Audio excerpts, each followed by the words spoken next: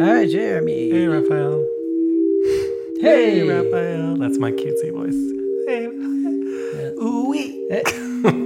Should we do the sort of TikTok style editing without all the ums and ahs and I'd say I was going to do sort of cutesy TikTok style, like, yummy. Thanks for all the likes. Yeah. Ooh-wee.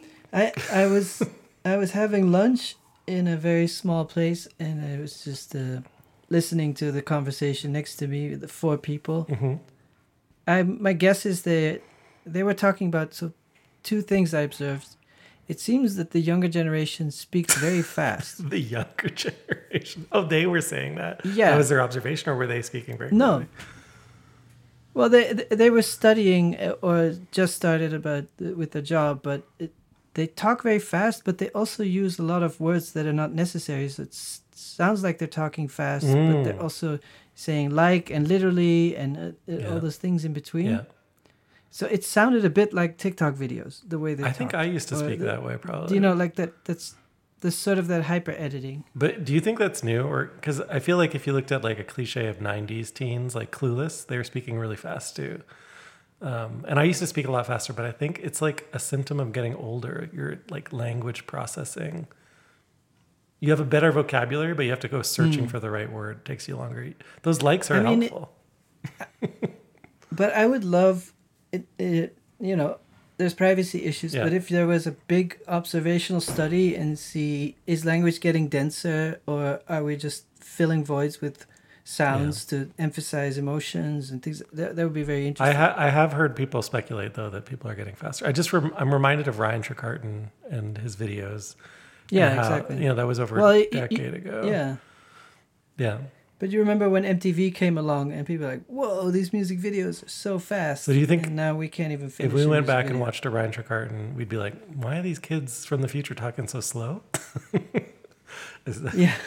Or if you went back to the 80s. Yeah. And the other thing I observed was it was two guys and two girls. And one guy was studying medicine. So he was talking about, well, I need this many years to do internal medicine and then to do an internship and whatever.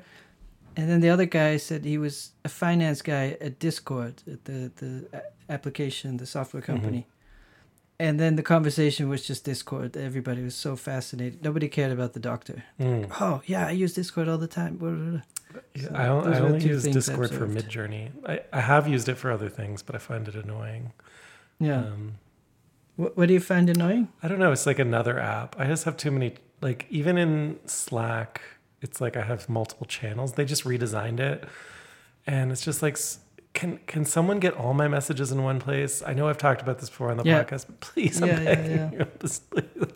I need it all in one place. So you're not at that guru level where you just have a room and people visit you and have tea and ask you for advice and you never have to open a computer. No, I'm like a laser beam that just focuses in one area, and then while that's happening, I ignore everything else.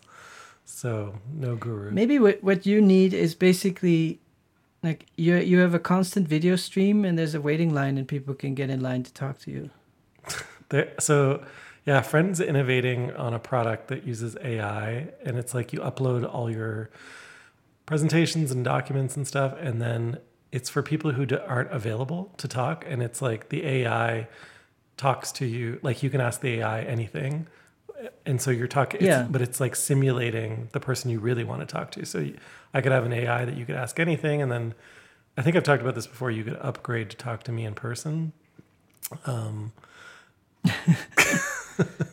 I do. Are you gonna make a website that's the Jeremy Oracle? I think that it's funny. It's funny the idea that you would upgrade to different levels of oracleness.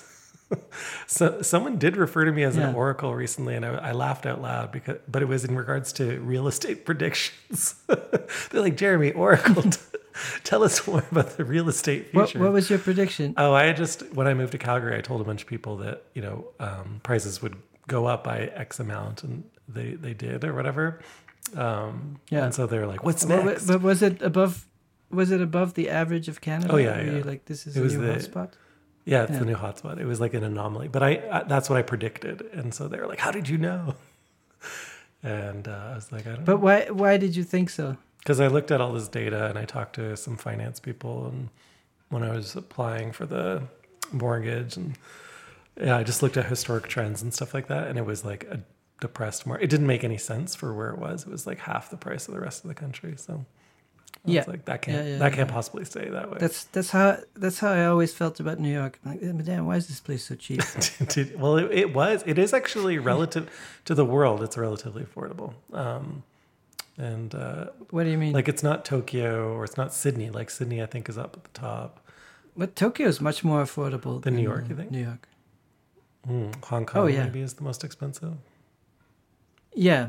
Yeah, you're right. That's what I'm I've thinking heard. about But Tokyo. I think is quite reasonable. Maybe it's because Tokyo's geography is so huge, though. But so is New York. So anyway, but it's like New York. Yeah. New Jersey's cheap. No, the way it felt to me is that New York was shockingly expensive, and then the rest of the world was catching up, like the way Toronto became more expensive. But now I think rent prices have gone up a lot, and we still have a lease from a while ago. But I hear from people, you don't hear so much artists moving to New York anymore. It just seems out of reach. But given that you're the Renaissance artist in New York, and you just got a painting studio, is that all set up now? It's been a couple of weeks since we chatted. Next week. Oh, next week. Ugh, we have to keep October waiting. 1st. Hold on, audience. If I would ever want to be known, like something like Moore's Law or something like that, my law is that no one can remember anyone else's calendar. I agree. It's too much just to remember your own, It's like I was saying earlier. Yeah, exactly. So next week. So what are you doing? What's going on? It's been very rainy, but I still like to go out. I like to go on walks. Today I went to the Apple store to look at the new iPhones. Yeah, and you're like... mine is 2 years old, and I'm tempted, but I have the mini, and I'm very happy with that size. And the new ones, the colors are kind of meh. I was not excited. I have a bright red one now, and I don't want some meh. Yeah, so that was disappointing. Okay.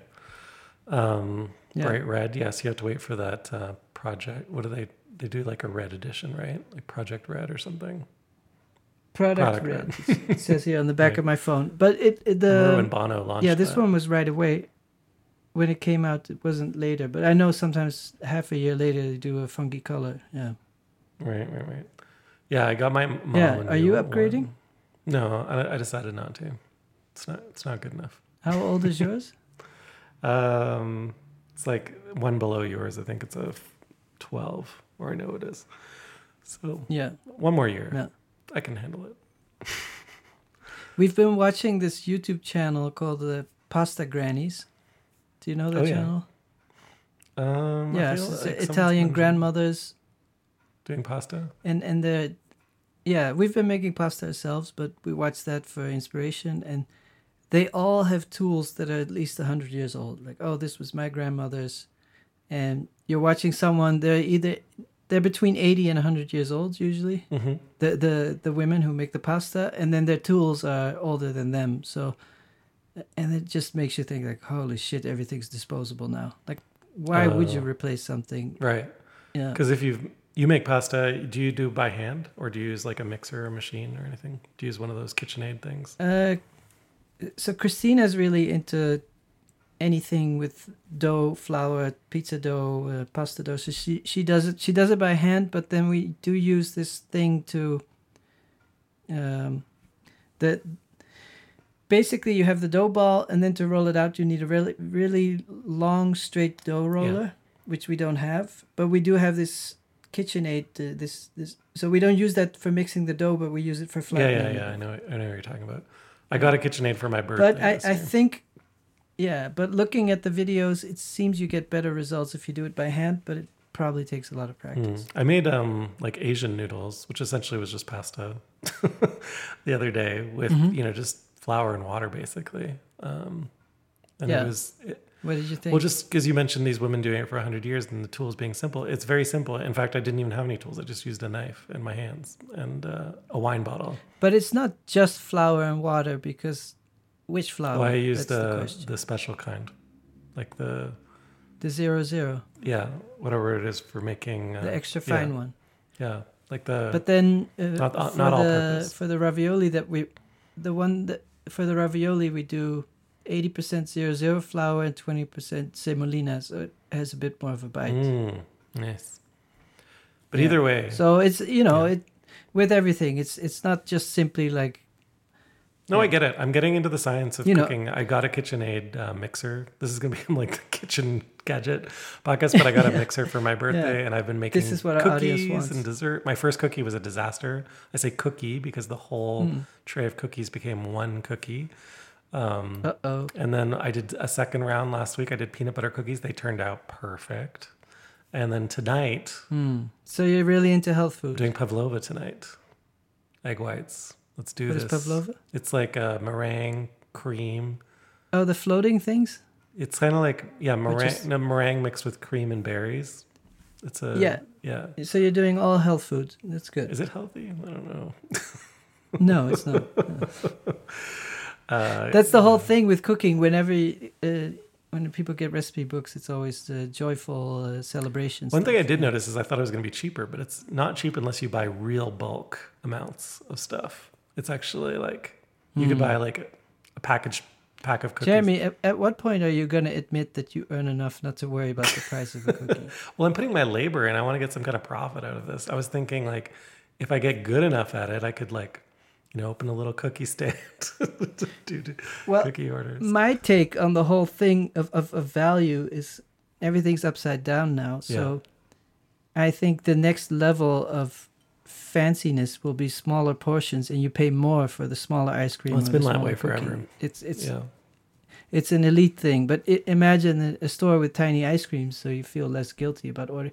Because there's this thing now that to sell you an ice cream, they have to up the price because it doesn't cost any different for the store whether it's 1 scoop or 12 scoops. Yeah, that's right. The ingredients don't cost anything. So you want just a bite of ice cream, but they give you a pint on a cone, and you have to throw out half of it. It's kind of sad. Yeah. Okay, before you disparage Americans, I feel like you're like this close to talking about Coca-Cola and anyway. Yeah. No, but I feel like it's very chic to order a small ice cream. Yeah. Yeah, there's actually a really great like kind of ice cream lab place here in Calgary, and their ice cream is heavenly. But I feel like every city has something like that, but they make it seem like it's a scientific experiment when in fact it's just like cooling cream and throwing different things into it. There's no science. I mean, there's some science. It's just like... No, it's actually... To me, food is the opposite of science. It's like the more science you add to it, the worse it gets. Well, baking is very scientific, I think, if you get into like souffles and stuff. Yeah, but the way the flour is grown is a lot about where it's grown and the weather and the rain and things like that. I have no segue to this week's question. How did we end up here? No, let's just jump into it. So a question from a regular supporter, Linda Lowe. Long-time listener, LOH. long-time question asker, Linda Lowe, yeah. Yeah. And she says, Hi, sending this from springtime in Melbourne, Australia. I'm struggling to formulate an actual question, but I'm curious for you to dig more deeply into what Jeremy said recently about being averse to video art being projected. That it was a no-no for that medium because presumably it belongs on a screen. And you said all the video diehards would be nodding to concur. Is it because projection is associated with film? Or white knight cliché? Please say more about your first art school intros to this and similar ideas. Medium is the message. Display is always part of the work. Intention for the work. Who are the OJ video art aficionados purists you are thinking of? Yeah. Okay. Well, let's go. All right. Good question. Good question. I mean, I come from the world of the computer, not necessarily video, but more real-time moving images, which is always funny when people say, oh yeah, let's show your videos in this exhibition. And I have to be like, no, they're not videos. And they're like, what do you mean? But yeah. So I come from moving, scripted web animation.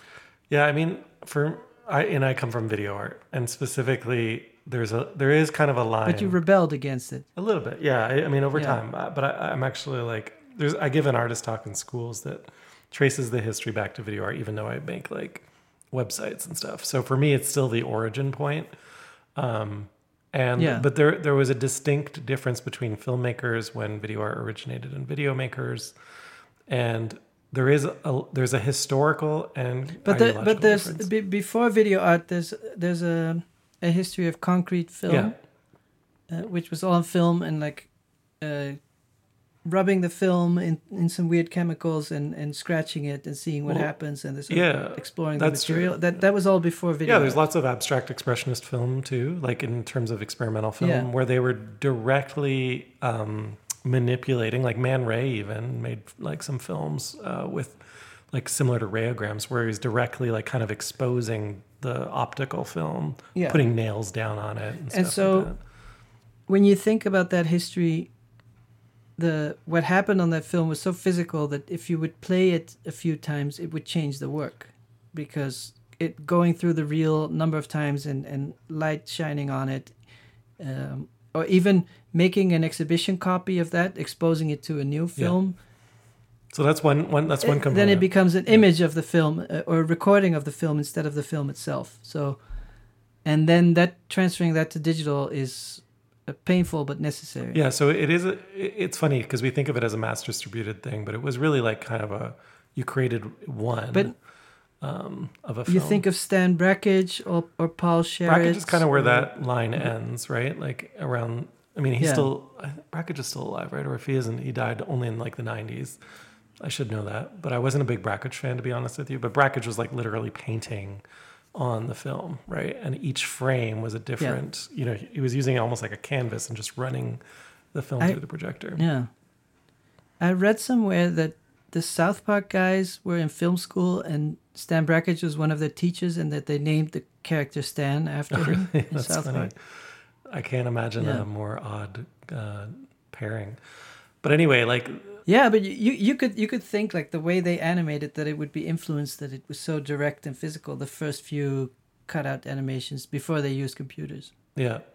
Well, yeah, but the thing, film in that sense, also, it's not only physical in the media, right, which needed to be exposed in a lab and processed in a lab, and developed, but also in its projection, which, as you said, was also physical. But not just physical in the material, but in the immaterial as well, through light being projected through the physical artifact onto a screen. And I think when we think of art, what a lot of people appreciate is that it's a single person in a room with a material, and then you get to be as close to that experience as possible of what they were doing at the time. So if you see a drawing by anyone from art history and you see a pencil and you're like, wow, this person really just sat there and did this, and I'm witnessing the result of that.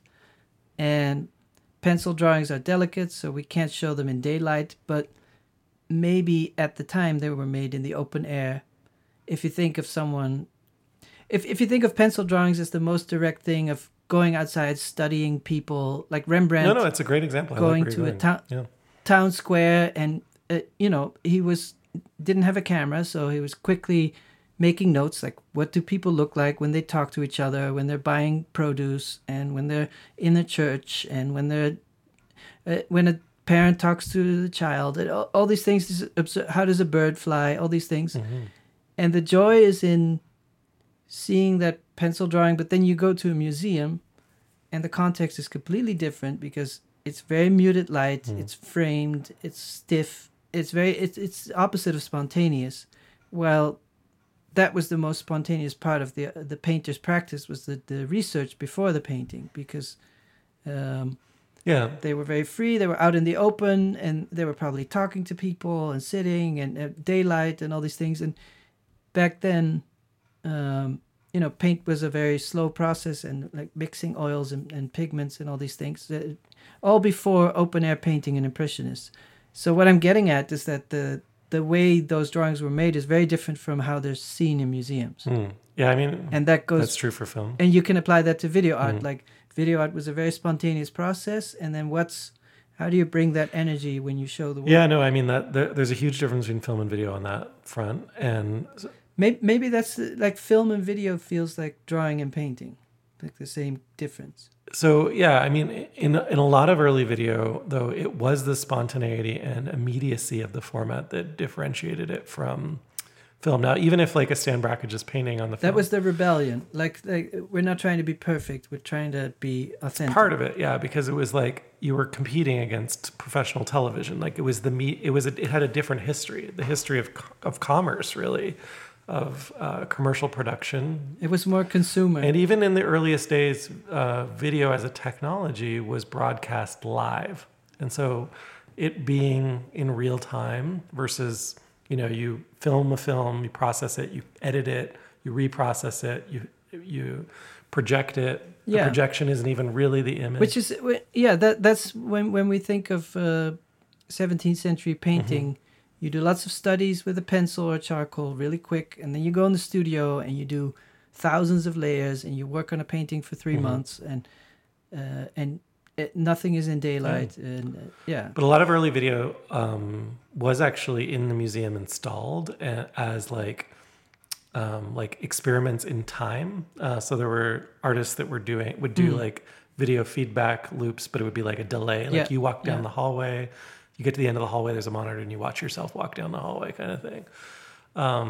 Like Bruce Nauman and Dan Graham and people like that. Graham's a great example. Same, Nauman also started to perform with video. People like Vito Conchi as well, and this idea of like responding to the image in real time was a result of, versus film where you have to get it processed. You could watch yourself recording video on the screen. It was going to show it. So you would hook the video camera up to the monitor. And then there's a great piece by Vito Conchi, I think, that does the best job of summarizing this, called Centers, where he points, at the center of the screen, but he's pointing at what he sees as his own reflection in the center, and you're kind of between the two, which creates this kind of, if you see it, it's quite arresting, right? Because it's both a psychological and kind of a media like sandwich or loop. And so CRT monitors have a limited time span. They're not produced anymore. And if you think on a 400-year timeline, maybe there will be some specialized shops that will recreate CRT monitors, but display technology improves over time, and then you lose the authenticity. Well, but even from the very beginning, or you have to reinterpret. I think what carries through, though, that it probably carries through your and my work, was that it was signal based, and so like it wasn't physical in so much as like even before it was digital, it was still saying. It still had like 480 scan lines, right? And they repeated in a similar pattern. It was still trying to get close to this generative context. But, like it was algorithmic from very early on. But it's similar problem to emulators for old Nintendo games, and monitors are 10 times the resolution. So then do you simulate the old aspect ratio and scan lines in a sort of photographic manner? Do you fake it? No, I mean, do you adapt to the new thing? I think you adapt to the new thing.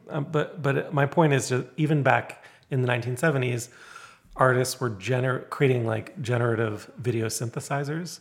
And so it wasn't the same as film where they're painting on it. They were like, what could we do with this electric signal that couldn't be done before? I know. But to me, once things are what they call born digital, like once they were made for a code-based environment, it's a different thing. But when you're using hardware effects, you can't just transfer that to a new hardware. Yeah, I guess if we go like to Linda's question around media and the message, right? Like what's evolved or changed about the technology that makes that even a relevant statement, right? Like if I projected a digital, product. Yeah. But there's even on the web. So I came from the time that I thought the web is scalable, people have different monitors, so my work should adapt to any screen. That's a core starting point for me. But there's other net artists that said, no, you always have to look at this website on an 800, 600 monitor. That's kind of interesting because I guess a filmmaker... Olia Lialina or people like that, if she presents the work in an exhibition, she's like, no, you have to find an old 4x3 monitor of this resolution, otherwise no dice. But from developing modern software and apps and whatever, you have to be flexible. Yeah, someone recently asked me, like, they want to show an old video from 2000 and whenever, and they're like, do you have any display preferences? And I was like, originally it was designed to be on any display because it was for YouTube. So, my only request is it not be shown in a reel. But then again, that would also probably be okay if you think about YouTube as like, it's a ephemeral media. Like, you don't know what comes before or after. But then specifically the question about projection. Yeah. I generally don't. I generally dislike projection for video. And again, why is that? Well, because light emanates and the signal is strongest when it emanates from a CRT. Like if you go back to that original, like the signal in its purest form that was recorded was like the scan line of the cathode ray tube, like cutting into the glow. Yeah, that glow. You cannot simulate that in a projection. So if you were to like record that screen and then like project it back then, it'd be absurd. There were video projectors. They're terrible. I don't know if you ever used one of the RGB ones that predate Yeah, I remember. Our DLP. It was three lights. Yeah, 3 different lenses for each channel. Yeah, and they were like all like ghosty and soft, and they didn't. Film has a softness where video had a hardness. But then the Grandmaster Namjoon Paik did a lot of things specifically with projection, like candles being filmed and then projected. Yeah, I'm sure you don't mind that. Namjoon Paik was exploring, I guess the limits of the media, but he also has stuff where, you put a magnet on a TV set or TV Buddha where he, records in real time. But he was not against projections. No, I guess maybe it's just me. Like, and or what's the guy? Is it Stan Brakhage or someone else who made that dome with all kinds of projections in it? Dome with projections in it. It might be Stan Brakhage or someone else. Christian Markley or something. It was in the MoMA show right now that was called Signals, the history of video art. It's like an igloo, and you're inside, and there's all kinds of projections. Stan Vanderbeek? Movie drone? Oh, yeah. Yeah, exactly. Mm-hmm. And then I remember in the States, like I saw a Namjoon Paik installation with maybe 40 projections on just rigged all over the place. And yeah, so I can only speak for myself. I can't speak for other artists. I'm not a curator. But I like exploring opportunities. And so sometimes projection is great. Sometimes the only thing I will say is that there's an inflation of display technology. Mm-hmm. Like display technology gets better, and I want to move with the technology. So right now, LED walls are starting to become a standard in exhibitions. They used to be out of reach, and they're still expensive. So at this point, if you're showing animation on an 85-inch TV, it's kind of meh. It's not so cool because they're affordable. I think that's the only reason. It used to be, wow, you have an 85-inch monitor. That's amazing. And now it's just, you can see that in someone's living room, so that's not impressive. So there is this, sadly, it's true, but there is this inflation, like when things become affordable. And like, okay, and those Sony Cube monitors that are the standard for a lot of video art, they were never really consumer style, so that's why I think they kept something special. So they're also calibrated what you want to do and things like that. Like those monitors had a particular calibration. But they're also kind of sculptural. Like no one had that in their living room, so that gives it an edge. And I think you're always struggling with being a little bit plus, being a little bit more than usual or what people already have in their home. I'm not surprised at all that you like the video wall versus a projector. Your work does not look as good on a projector, never will. As emanating from, because the color values are not correct. Like, I know, like even if you go to a film, mean, but I do think there are situations where projection technology is also improving, and the new museum had this charity event, and they were honoring my work and Lillian Schwartz and IX Shells, and they had this incredible projector, and it was just a really fun thing for one night, and it was great for people to stand in front of and have the image on their body. But that's the other thing So that's sometimes not correct. that's the right thing. Like, I'm aggravated. No, by that. yeah, but so I'm different.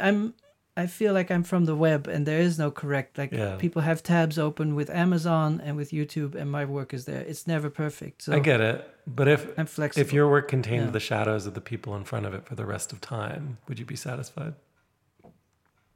No, but that's my argument, is that the work exists in multitudes all over the place. So.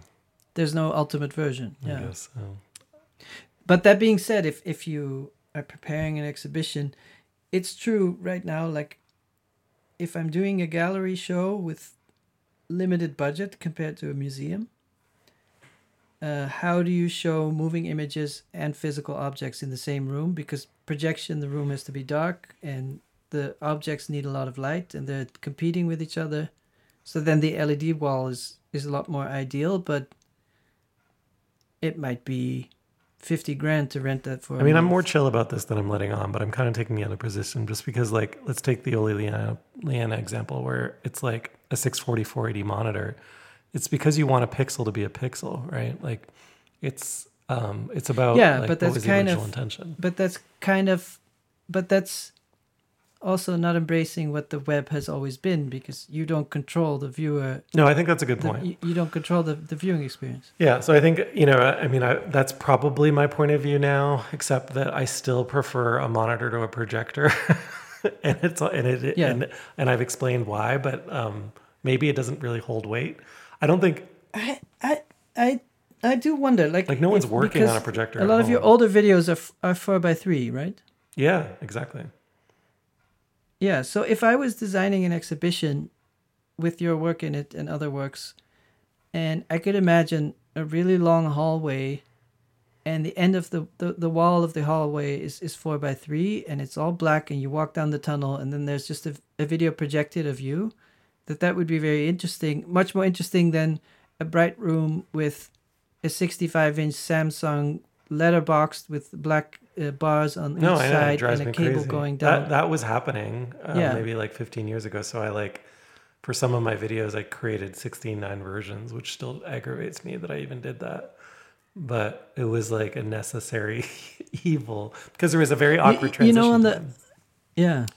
There's that thing on CNN and the news, if they show footage from citizens who are on the spot, and it's always vertical video, and then they have the blurry copy of the video on the sides. Yeah. Maybe that's the thing to do. Ugh, it's horrible. But yeah, I mean, I always made my work responsive, which these are just the basics of web design. Like, you have to anticipate different resolutions and different aspect ratios. But I have you're not an amateur. I think your point around like what available technology and what you can do at the time does factor in. Like, so yes, you can have an LED wall now, but like even it would have been hard to show your work on YouTube if it was made for YouTube.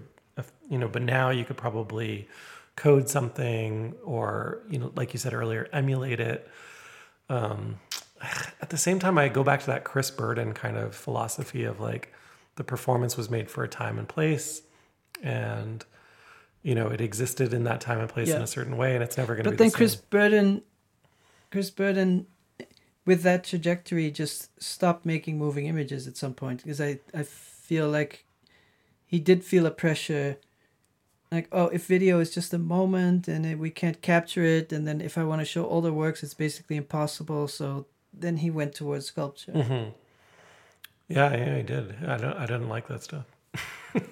But I was talking to a friend who is performing this week here in Calgary. She came from Toronto. She's normally she's a performance artist, and she was showing video of a performance. And I walked up to her after the little speech or whatever that they do, and was asking her how she felt about it. And I was congratulating her. It looked great, blah, blah, blah. It did look good.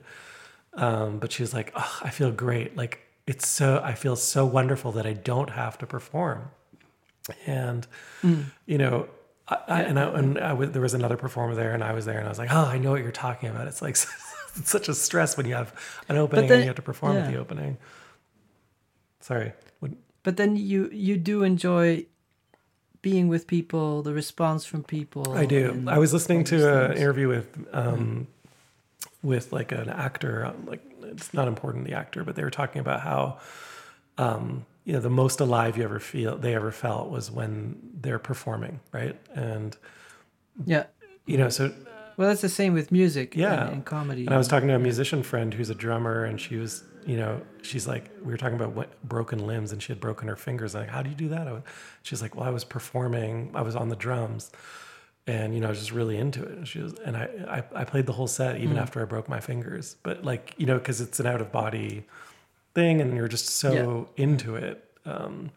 Again, like we've talked about that on the podcast before. I think that's the opposite of all these recordings, is the unrecordable. And but there was a history. I want to still. Sorry, yeah. I want to, before we move on, I still want to talk about projection. All right. Because you did BYOB, that has a lot of projections. Well, and I'm thinking of Bill Viola or Doug Aitken, people like that. You've seen their exhibitions with projections. Yeah.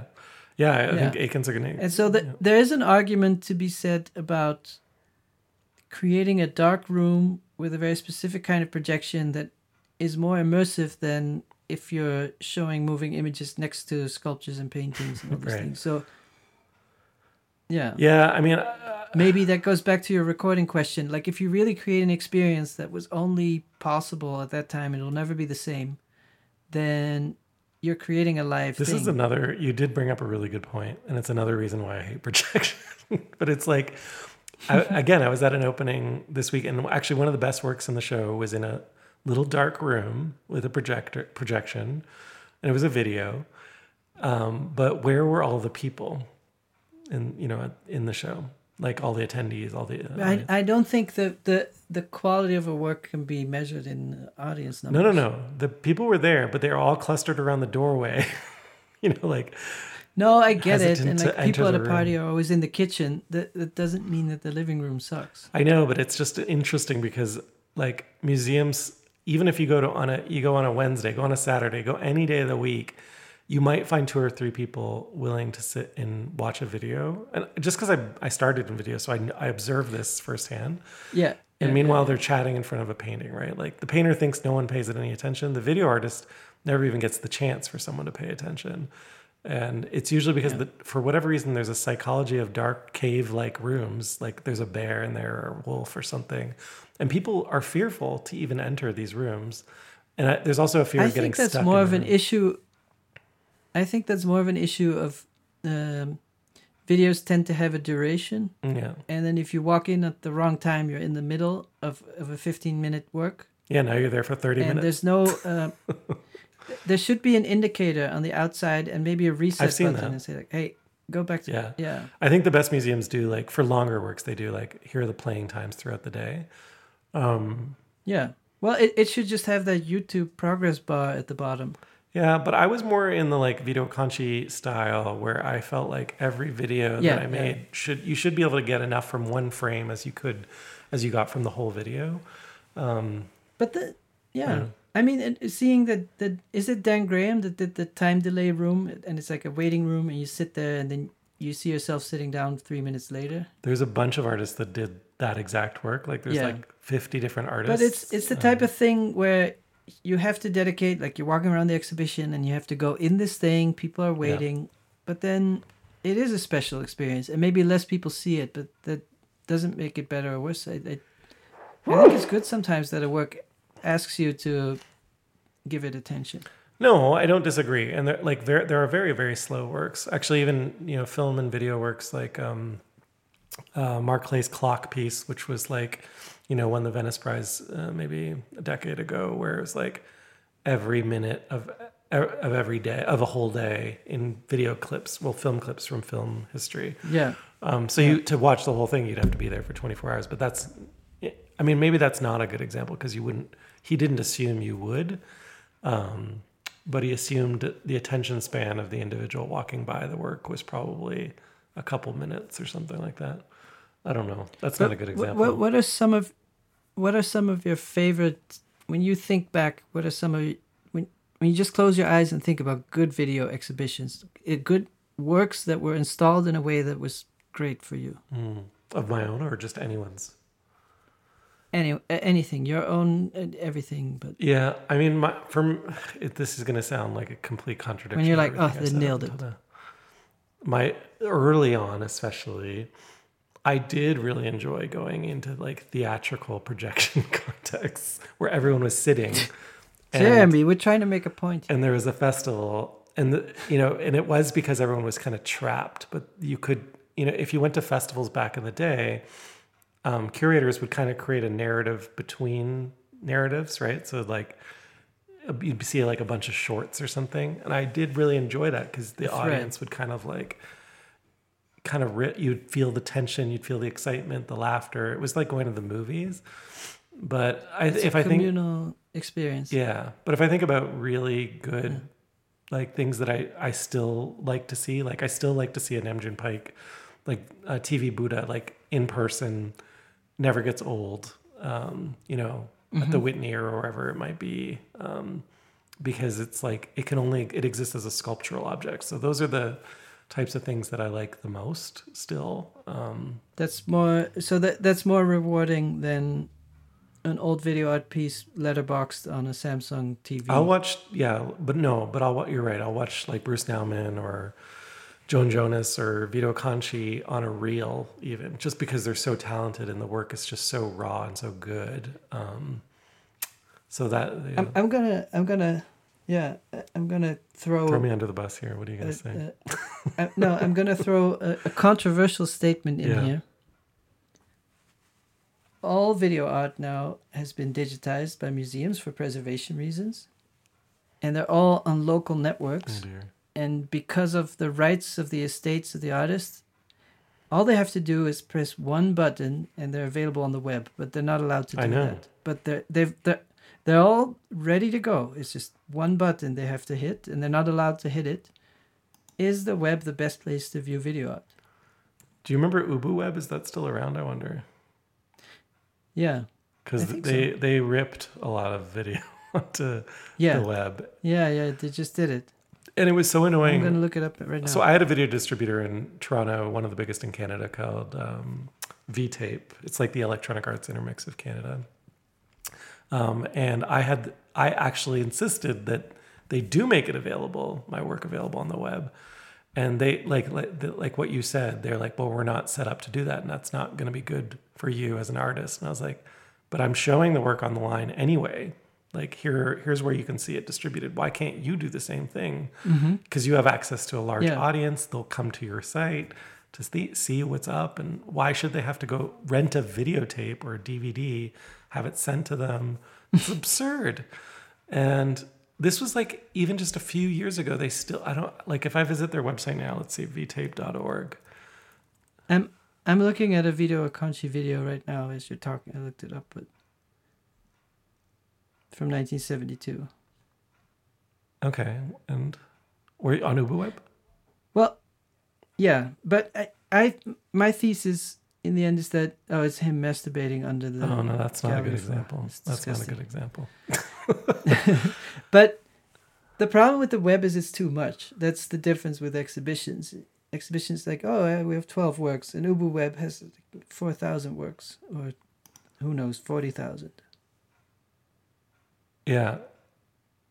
So then I think the internet experience will always feel like a catalog compared to an exhibition.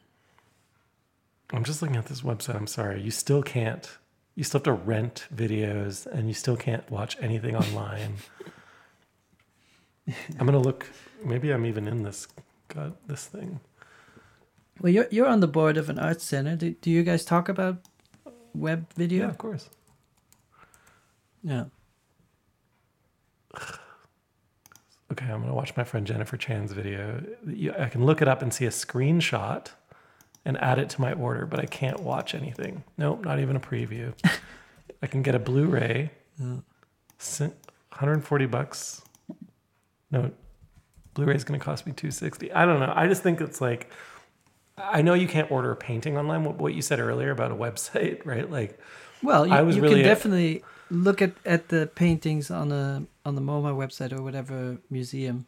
But democratization does matter. Like, this is the part that annoys me about this V-Tape thing, which is the distribution. Like, and getting back to Linda's question, medium is the message. Video is created as a mass distribution medium to like prevent that from happening through artificial scarcity. That was the whole ethos. Yeah.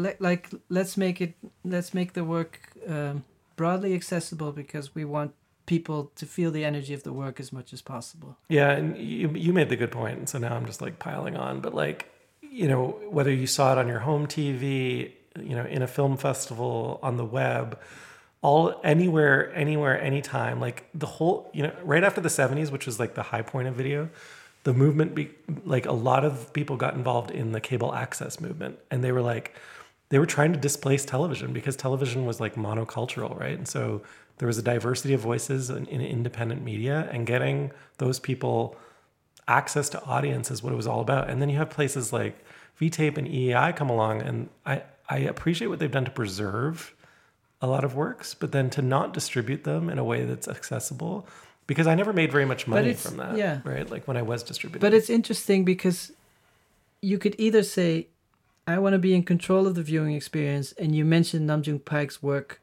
that video is involved, but it's really a sculpture, and then it gives you a special feeling to be near it. It's like, oh, I've seen it. Yeah. And anything that is accessible on the web doesn't feel as precious or special. Maybe with the blockchain, it's changed a little bit. Both of us, we always had the motivation to show work to as many people as possible. That it wasn't about reaching a lot of people, but at least it being available. Mm-hmm. Yeah. No, I definitely. At least for me, and I think that's the same for me as well. Yeah. Yeah. So, but at the same time, you're like, I hate seeing my work in projections, and I know what you mean. It's like, if people see it on their screen and their email is next to it, whatever, that's fine, because there's something about the web that you're in a trance and you forget about the rest of the interface. But once you show it in an exhibition space, it's a whole different thing, and you become very precise about. Do you know what I mean? I know exactly what you mean, because also like you're totally fine with the web being a mess, but once you enter the white space, the white cube, you want it to be perfect. Well, part of the stuff that annoyed me with the V-tape stuff that I was just mentioning too is I would go and I'd bring my videos in, and then they'd be like, okay, well, we're going to transfer it to digital beta for you. And I was like, but it's already digital. I just gave you a file. It was just like, I don't know. Well, that's how I feel when I make an infinite moving image that's 10 kilobytes, and they're like, can you transfer this to video? Oh, yeah. And it'll be a 10-minute lossy 12 gigabyte file instead of 10 kilobytes. Yeah, and I think the thing that maybe it's like I'm willing to tolerate it for the sake of democracy or democratizing access, but I'm not. But I still believe in the purity of the signal. I guess that's where I'm stuck, and I haven't fully resolved it. This conversation's kind of helping me. Yeah, but for example, your work is on YouTube. You're not in control of the YouTube interface, nor the compression algorithm. Yeah, but we can both agree that when people are on YouTube, they don't see the interface, they see the video. It's just something, the same way you don't see your operating system when you're checking your email. It just becomes invisible. You're in a trance. Yeah, Mogridge, who designed the first laptop, said that he was stunned, like he spent all his time on the exterior shell and then was stunned to find that no one had anything to say about anything other than what was on screen. Yeah. So I think you're right. Like we tend to, even if you go to a sports bar, you get this in real time, which is like, doesn't matter how horrible it is in there. Everyone's just looking at the screen. And then. But if, for example, iOS more than macOS has a default video button, and once you're in full screen, really the whole interface disappears. And it's any video you see on the web, there's less control for the platform on iOS. It's like once you get into the default video player, it's really Apple's in control. You're just feeding a video to the device. So in a way, that's a very pure video experience. Yeah, I mean, the fact that you can even pause video is a bit of it's something that you've had to acknowledge since its inception, right? Like outside of the real-time experiences, like being able to pause, fast forward, rewind, those were things that, yes, you could stop the film projector, but there's always been But even now on iOS, you can swipe up and the video will become a tiny one that you can see. You can continue to watch while you're texting or doing other stuff. Like it'll be a floating video on top of other things, which is very normal on the desktop. But imagine you had that at an exhibition. You're like, oh, I want to keep this video floating while I walk towards this other Yeah, one. you're making me think that this is what, with Vision Pro and like AR, we're heading for this world where maybe you go to the museum, you start watching the video, and then you're like, everything's floating. Carry this video with me. Yeah. I want to bring it along with me. It's a little like pet dog video. Yeah. Yeah, I think it sounds like we're both very precise about exhibition making and then completely non-fussy on the web. Well, the web is like, I think you made the point, and it's a good point, which is the web is a context and it is a type of museum. It's a layered museum of windows. It's a collage of time and space. Yeah. And so within that collage, it makes sense. But I think in the physical world, you're trying to recreate that feeling and it's really hard to do. And that's where all the compromises start to pop up. The immersive feeling, yeah. But the problem with something like UberWeb or even an artist website with 4 decades of work is that it just becomes too much to absorb. And then you need some kind of selection. Yeah. Yeah, I mean, I don't know if I would watch that stuff if I hadn't been forced to during a time when there was nothing else available. Like, it's an interesting point. Just like there is so much media. Yeah. Because I was talking to a friend who teaches, and I was like, "Do your students ever do?" Well, that's my point of inflation. Yeah. Also, that sorry to interrupt. No, it's okay. Always, but it's that thing when the technology becomes. I felt like I had zero competition with NetArt because it's expensive to make. Like you need a code or whatever, and there was no money to be made, so nobody cared. Now everybody's coding with ChatGPT, and there's like a zillion projects online. All of a sudden, there's like an overflow. Well, it feels like that. Maybe you're not in the NFT world, but no. I read an article this week, and it was like 99% of NFTs have like one view and are worthless or something like that. So I get it. Like most of it's never going to be social seen. Media. Yeah, that's true. Yeah. Exactly. I think it is just monetizable social media. But then you go back to what makes things special, and that's my argument. Of like, it doesn't matter. At some point, that ugly 3-channel RGB projector was very special and amazing. Yeah, there was times like, well, this is like the cinema, but an artist controls it. I hear what you're saying. It was considered special at some point. Also, the size of the screen, because CRTs were extremely limited in size. I don't know if you remember growing up. Yeah.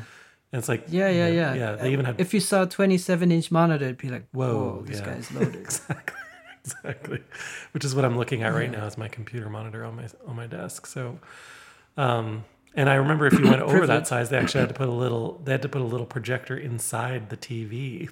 Remember those? Like, those bigger TVs with the like serrated kind of lenticular on the front. Anyway, I was watching this video with the. So the thing I keep thinking about is that no matter whether you make critical art or non-critical art, in the end, we're all pushing display technology forward. So Sony and Samsung are very happy with us doing things on screens and demanding bigger screens for the exhibition. Even if the video is someone like Heather Stell, who's like, capitalism sucks, everything's evil, she's still pushing display technology forward. Yeah, it's interesting that you did do this. Like, you remember when obviously mobile came along, and then people were like, it should be responsive. Everything should be responsive because we can no longer design for single screen size. Even if you author... It's going to be vertical, horizontal. Yeah. Even if you author an iPhone app, you have to do a whole responsive layout because there's no standard iPhone screen. And it strikes me that like that's probably the point where we are, and you've always been correct. Damn it. Which is that the problem, of course, is like with video traditionally it was not this is going to change, but it was not algorithmic. It was not vector like your work, right? Where your work can scale infinitely. I remember the ultimate demo like from the 60s of it was vector based for computers. They were using And he's using a pen and he scribbles something and then the computer recognizes a geometric And that's because shape. it's math. And what I was talking about in the signal, you did reach you reach a level of purity with that. With video, it is limited. But the counter argument, I would say, is that with math, you're working with a platonic ideal conceptual shape that will never be visible, because no matter what type of rendering, whether you print it in offset or project it or screen it, it's an approximation. And with video, with Namjoon Paik and people, Stan Brakhage or Van der Beek, you're seeing the actual decision in its ultimate form. And with vector shapes, you're always compromising because it's never as sharp as the idea of it. Yeah, but this is changing. I don't know if you've been following NVIDIA's progress. Do you know what DLSS is? DLSS technology? No. Deep Learning Super Sampling. So basically what they do is, like, when you're playing a game now, they only render 20% of the frames, and then AI like generates, or 20% of the pixels, and then AI generates all of the middle pixels. So because, like, AI is able to guess at what would be there. And so... But your display still is a grid of pixels, and I'm saying if But it I can show scale infinitely. a perfect circle... Yeah. Yeah, I can show a circle, and that circle will No, I get it. Yeah. appropriately render at all the screens in the future, but there's still a grid, and the circle is a circle, so there's a mismatch there.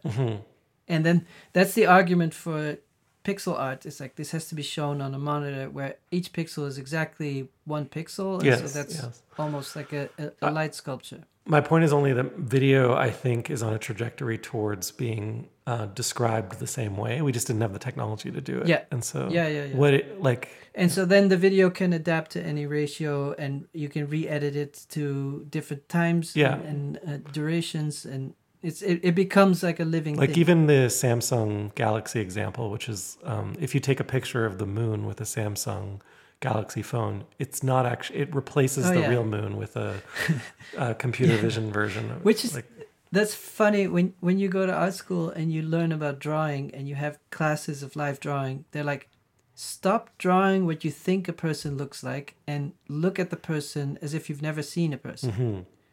And the one thing they teach you immediately is if you draw a portrait of someone's face, people tend to put the eyes way too high, but your eyeballs are actually in the middle of your entire head.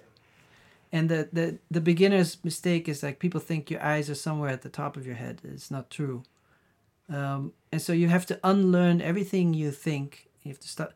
And so the Samsung camera is doing the opposite. It's like, oh, I'm not going to look at the moon fresh. I'm going to use the whole history of the way people have photographed the moon. But I mean, there's a whole history now, a real history of dysmorphia, because phones... like, just, you know, you're looking at yourself through a wide angle lens, so it distorts your face.